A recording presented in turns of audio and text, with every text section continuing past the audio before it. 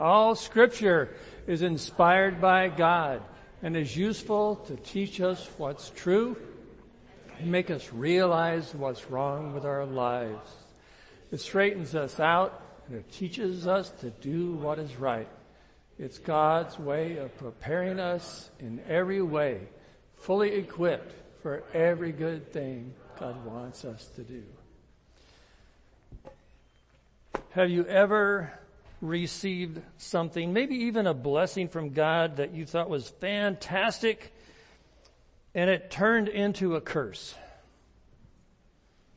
It's a hard question to, okay, let me think for a second. You know that a lot of people want to win the lottery. I've never played the lottery. I guess you have to buy a ticket to play. But you know that there are statistics that show that 70% of people who win significant amount of money in the lottery lose it within a 2-year period. Just gone. And not just that happens, easy come, easy go, but from a book or an article that was written called Life Lessons from the Lottery, this man says that some people commit suicide, people run through their money, easy come, easy go, they go through divorce, people die. He outlines all these things that if we could only have what we want, everything's going to be great. And it's not true. Because the one thing that we all need is the love of God. See, we were created by God for God. We were created in His image to reflect His glory. And in the original story of God creating mankind, man and woman, right there, God wanted to have a relationship. He wanted us to experience what it's like to be with our Creator. That's the deepest longing of every heart. And so we look for substitutes when we don't latch on to that one perfect, good idea. And so people long for money, or they substitute other things. Food, relationships, you name it. There are all kinds of things that people do to try and get the love that they need.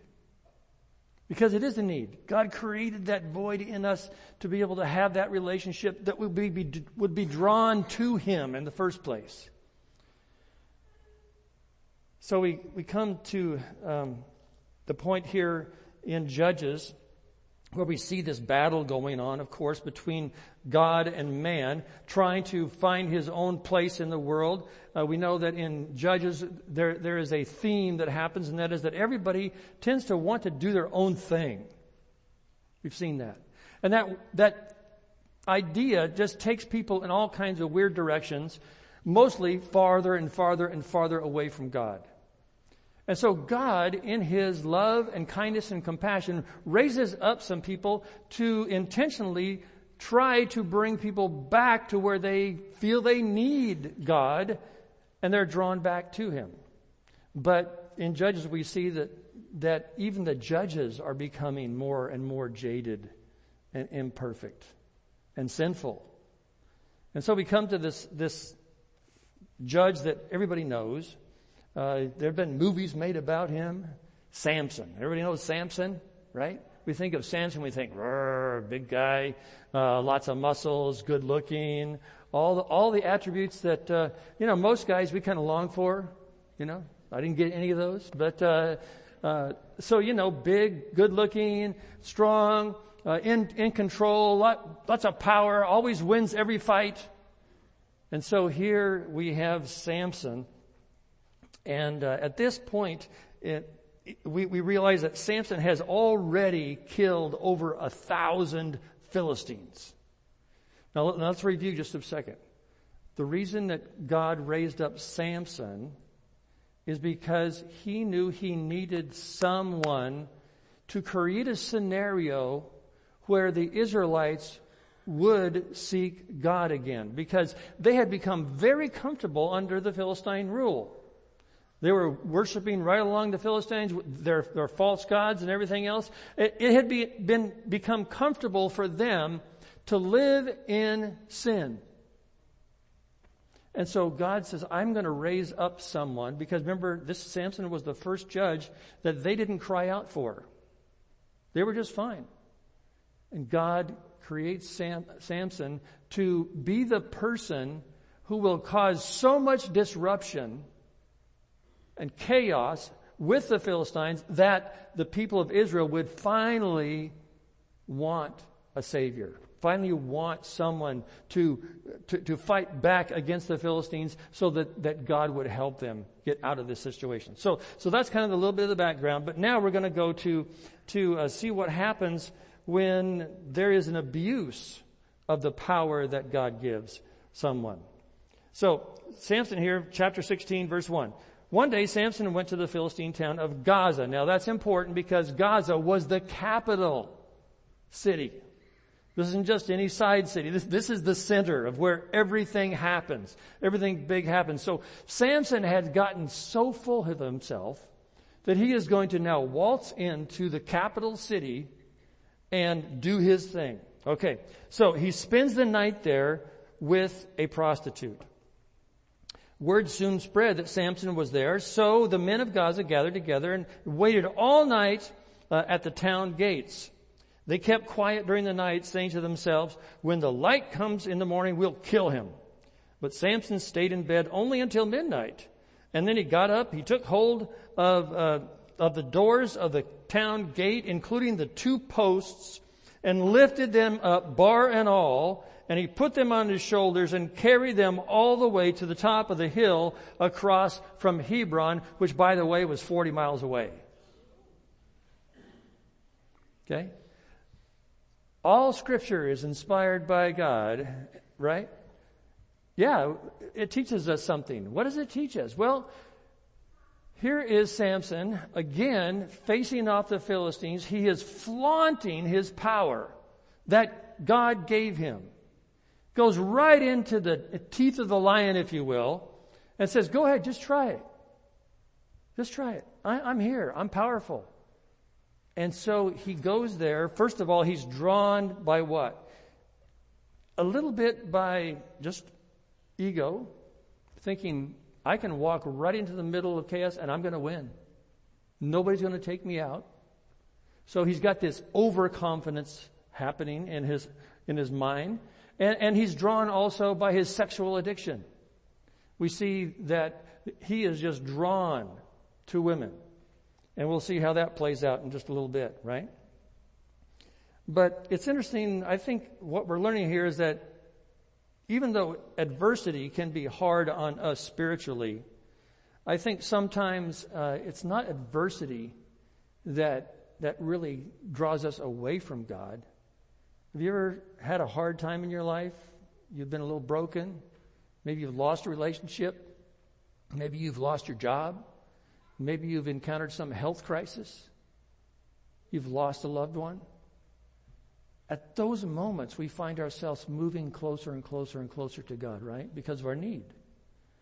So adversity can be a very, very good thing that draws us to God. While prosperity, on the other hand, has proven to be the one thing that pushes us away from God, if you will. Or just we wander away from God because we think everything's cool. We don't need God until we need God. Right? Until things get really, really bad. Then it's like, okay, at last resort, I guess it's finally time to get on the phone and call the guy who can help. And so we see why the Bible says it's hard for rich people to enter into the kingdom of heaven. It's not impossible, but it's hard. Why? Because rich people tend to become very self-sufficient. And maybe their ego rises a little bit because they think that was really because of their talent, their ability, their intelligence, whatever it was that got them that money to be able to be independent.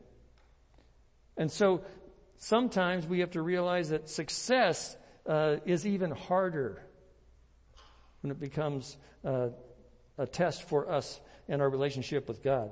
A Puritan minister, this is years ago, John Flavel, he said this: outward gains are ordinarily attended with inward losses. Inward gains, like growth in humility, self-control, wisdom, are ordinarily attached to outward losses of our finances, careers, relationships, and sometimes even our failings. It's kind of counterintuitive, right? Some of the difficulties that we have are the things that create character in us, create us to be the kind of people that God actually wants us to be. And sometimes the prosperity, the blessings that we seek after so hard are sometimes the things that take us away from God. In Romans 1, Paul says the worst thing that God can do for us is to give us over to our own desires. It says this: so God abandoned them to do whatever shameful things their hearts desired. He's talking about the pagans, those people who just, they don't need God, they don't want God, and God says, great, I'll let you have what you want. So be careful what you pray for, right? Pray for money. You pray for relationships. You pray for a good job. All these things. Our society today is designed to help us do that. You realize that? The American dream. We go to school so we can learn things, so we can get a good job, so we can get lots of money, so we can buy a nice house and a car and a boat and go on cruises and do things. Why?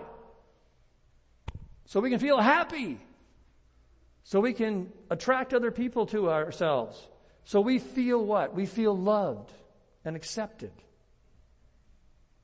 It's fine to be loved and accepted by other people. We're called to love other people, right? But what is the one thing that is really going to satisfy your soul? It's the love of God. It's the love of your Creator. And so we need to be careful, be very cautious about what we want, what we run after, what we work so hard for to satisfy us, to give us this good life so we can retire and rest and just have it nice, right? And it doesn't do the job. It doesn't really satisfy. And so we come back to the story here.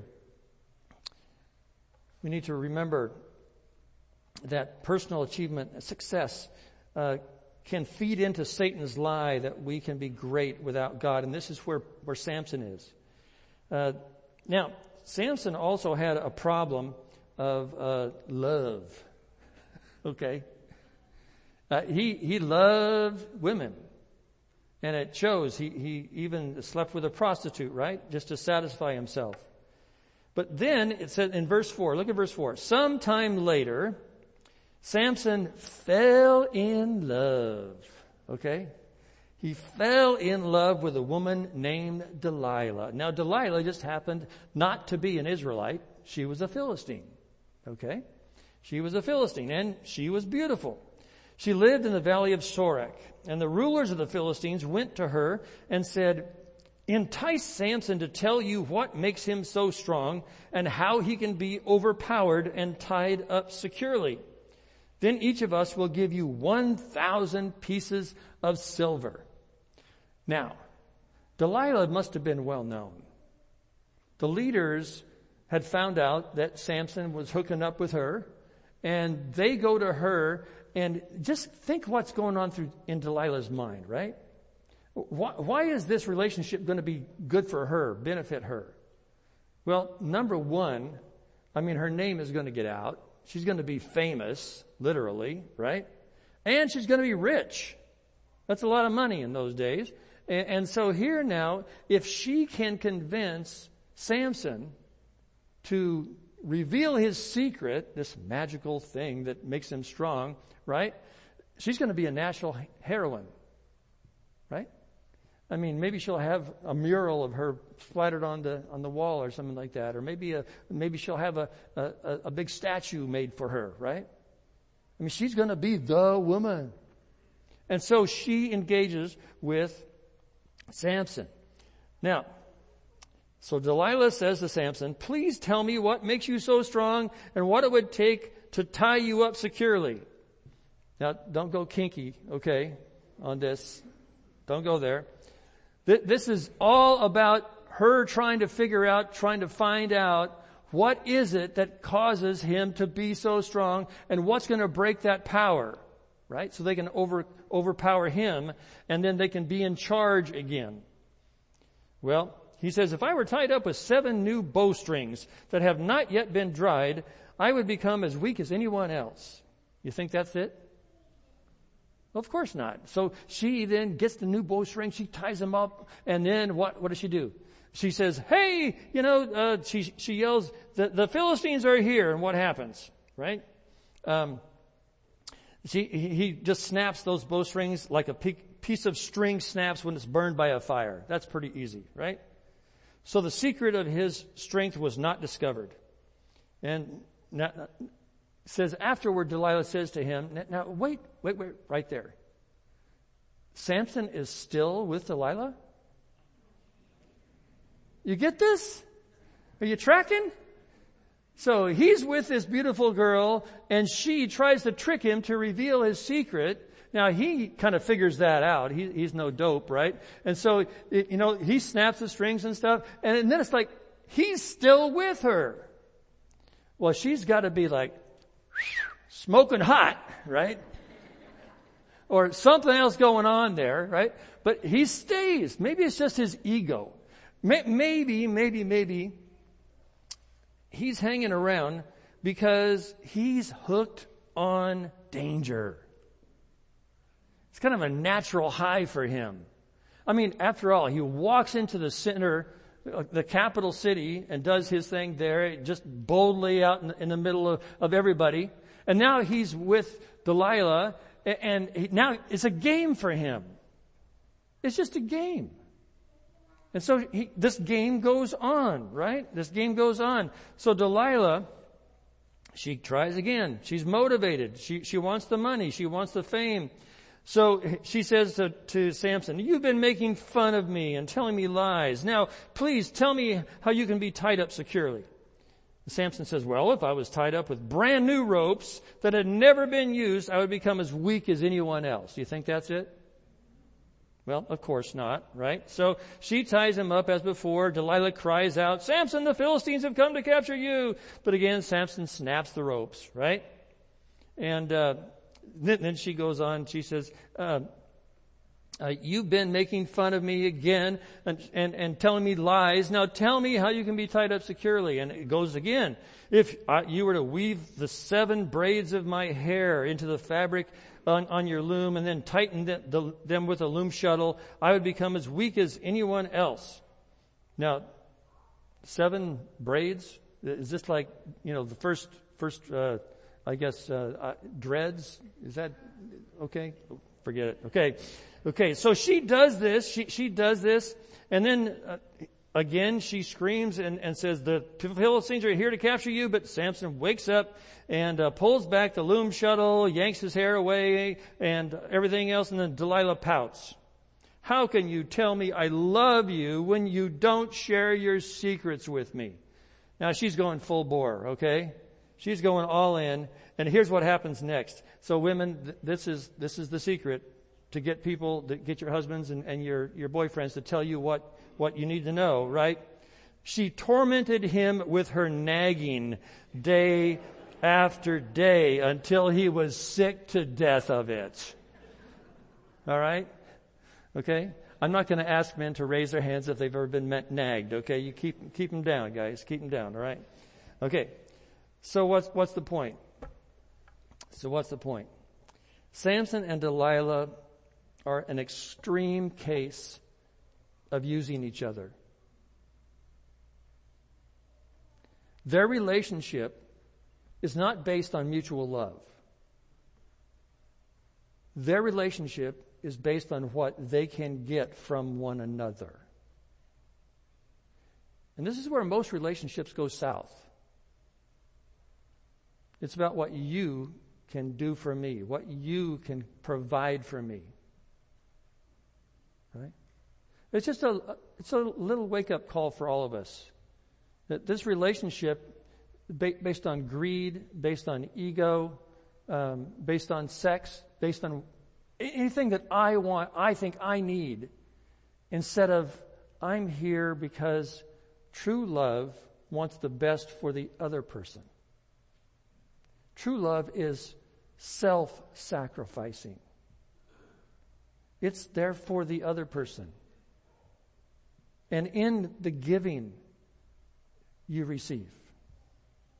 But Samson and Delilah are the quintessential couple of just taking from each other.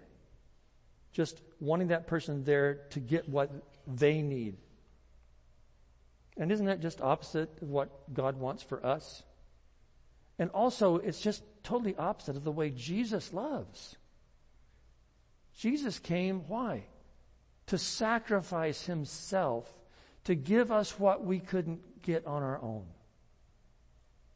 He gave us his very life. If you want to have a good marriage, it's built around sacrificial love. Not getting what you want, but giving what the other person needs. And if you are both giving, you're both getting. Right?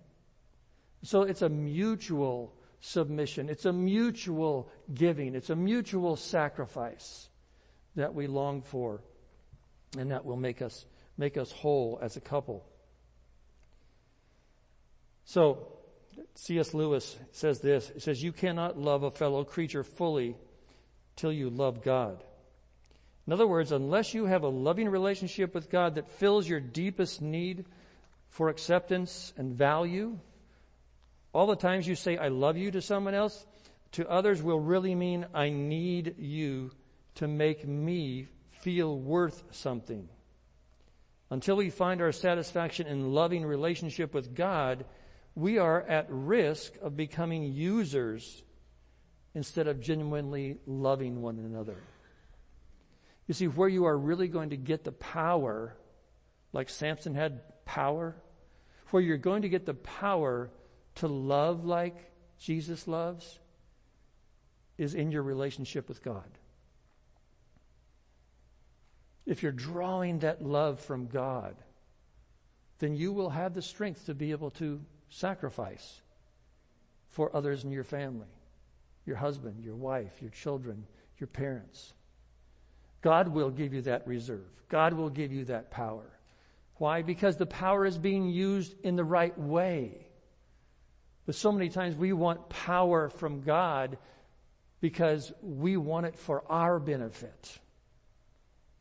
To show ourselves to be good, to show ourselves to be important, to show ourselves to be special.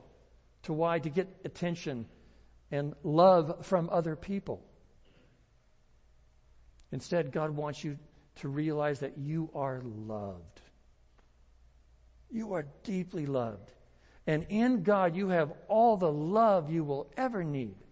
And that love will supply all the power, all of the energy that you need to love others the way God loves you. Now, what did Jesus say? All the commandments, all the rules and regulations of the Bible of how to live and how to relate and how to view life are all wrapped up in two things. And the first one is what? Love God with all your heart, all your mind, all your soul, all your strength. And then the second is like it. It's love others. Love others, right? And so then we see that this is the way we're supposed to live. And Samson and Delilah are exactly 180 degrees the opposite. Now, when you choose not to love and live the way God created you to live and love, there is no power. There is no power. There's a lack of power. Verse 17 says, finally, Samson shared his secret with her. My hair's never been cut. He confessed, for I, and here, underline this word if you, in your Bible, I was dedicated. And we think, I was dedicated. It's like it's a past event. But for Samson, it's not a present reality. How many times have you known someone who, I went to Sunday school as a kid. Matter of fact, I was baptized when I was 12. And then they left the church. And then they left Jesus. I was dedicated. We know people like that, right? Some of them may be in our own families. Some of them may be us. And we had our time when we were far away from God. We'd been dedicated, but we stopped being dedicated. And I don't know where you are today, but I've lived a life, I think, that is kind of in phase and out of phase, if you will. Sometimes you feel like you're really close to God, and sometimes you're just not. Sometimes you feel super dedicated to God, and other times you just feel you're dedicated to yourself and your own agenda. Right? You get overwhelmed with life. And suddenly you're scrambling to try and figure life out and get back on your feet, and you're trying to do it on your own power. And you're just failing miserably.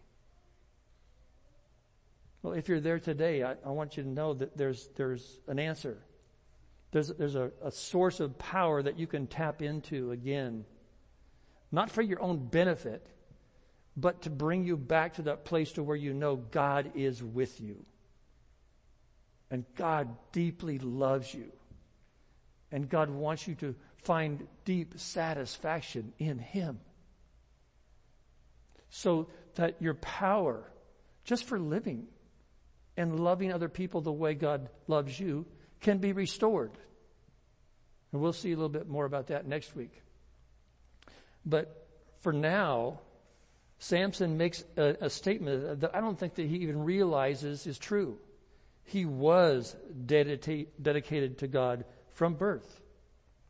And he said, if my head were shaved, my strength would leave me, and I would become weak as anyone else. So Delilah realized he'd finally told her the truth. So she sends for the Philistine rulers. Come back one more time, she said, for he's finally told me the secret. So the Philistine rulers returned with the money in their hands, and Delilah lulled Samson to sleep with his head on her lap. And then she called in a man to shave off the 7 locks of his hair. And in this way she began to bring him down, and his strength left him. See, when we put our faith, our trust in something other than a relationship with God, our strength will leave us. When we think we're strong, we're not. So it's gone. It's gone. His strength left him. Then she cried out, Samson, the Philistines have come to capture you. And when he woke up, he thought, I'll do as before and shake myself free. But he didn't realize that the Lord had left him. That's one of the saddest phrases in the Bible. He didn't realize the Lord had left him. Suddenly we realize, where is God? I mean, there was a point in my life when I had that experience. When you start just getting off track, and you realize suddenly, how in the world did I get here? What did I do? And I hadn't realized that I had been on the wrong path. I've been so enmeshed in my own agenda, my own ideas, becoming famous, becoming this, becoming that, seeking after money, seeking after a relationship. And God just became this further and further and further away. And suddenly I wake up and I go like, wow. Have you ever been there? You just wonder, where is God now? It's not because He left you. It's because we distance ourselves from Him. The joy of the New Testament is this, is that Jesus says, I am with you always. I will never leave you. I will never forsake you. And even at that moment when I felt furthest away from God, I had to be reminded He never left me. He's still there. I just spent so much time covering up His voice with other stuff. other interests, other agenda, right? I was seeking after things to satisfy my soul that weren't God. And it affected me. Affected my relationships. And so here he says he didn't realize the Lord had left him. So the Philistines captured him, gouged out his eyes. They took him to Gaza, where he was bound with bronze chains and forced to grind grain in the prison.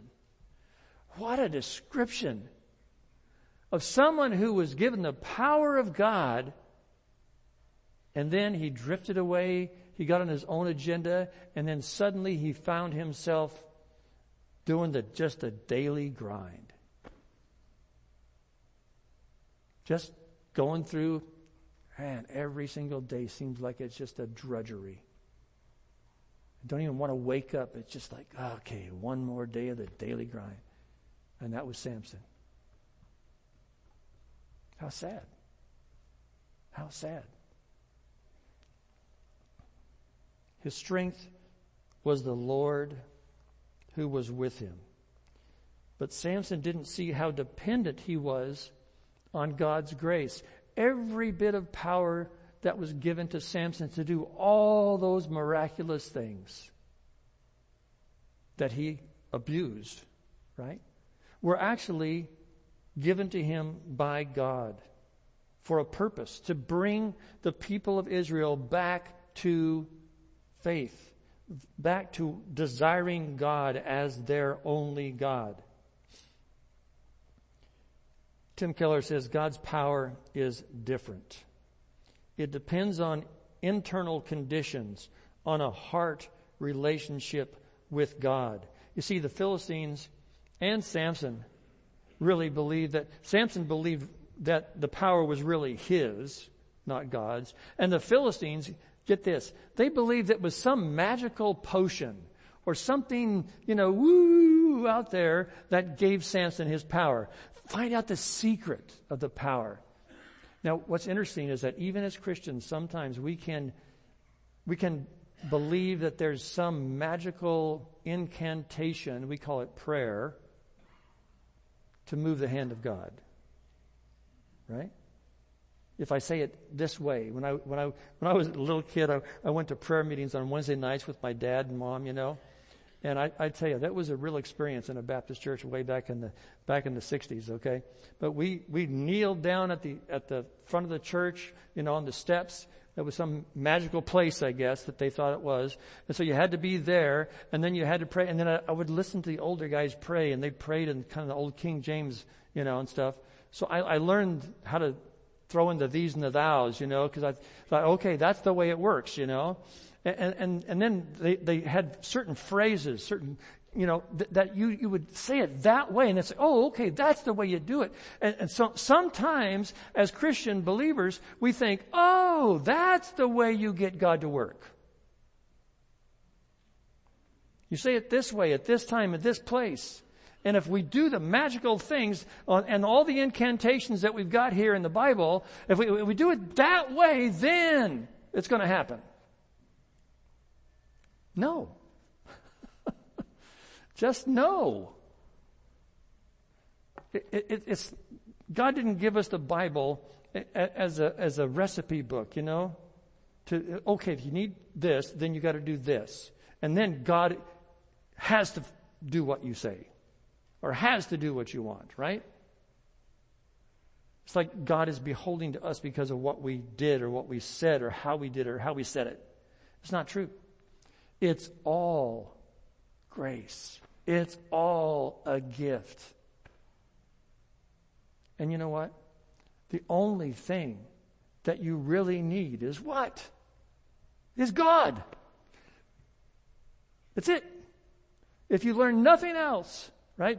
I mean, Jesus said, unless you become like a little child, you can't enter into the kingdom of heaven. And what he was saying, remember what happened just before, right? He says, let the children come to who? Come to me. If you just want to experience a loving life that God longs for you to experience, Just sit with Jesus. Just sit with Jesus. Just get on his lap. Let him hug you. Let him whisper in your ear, I love you so much. Then you can just take a breath. Just go, oh, I'm loved. That's all I need. That's all we all need, right?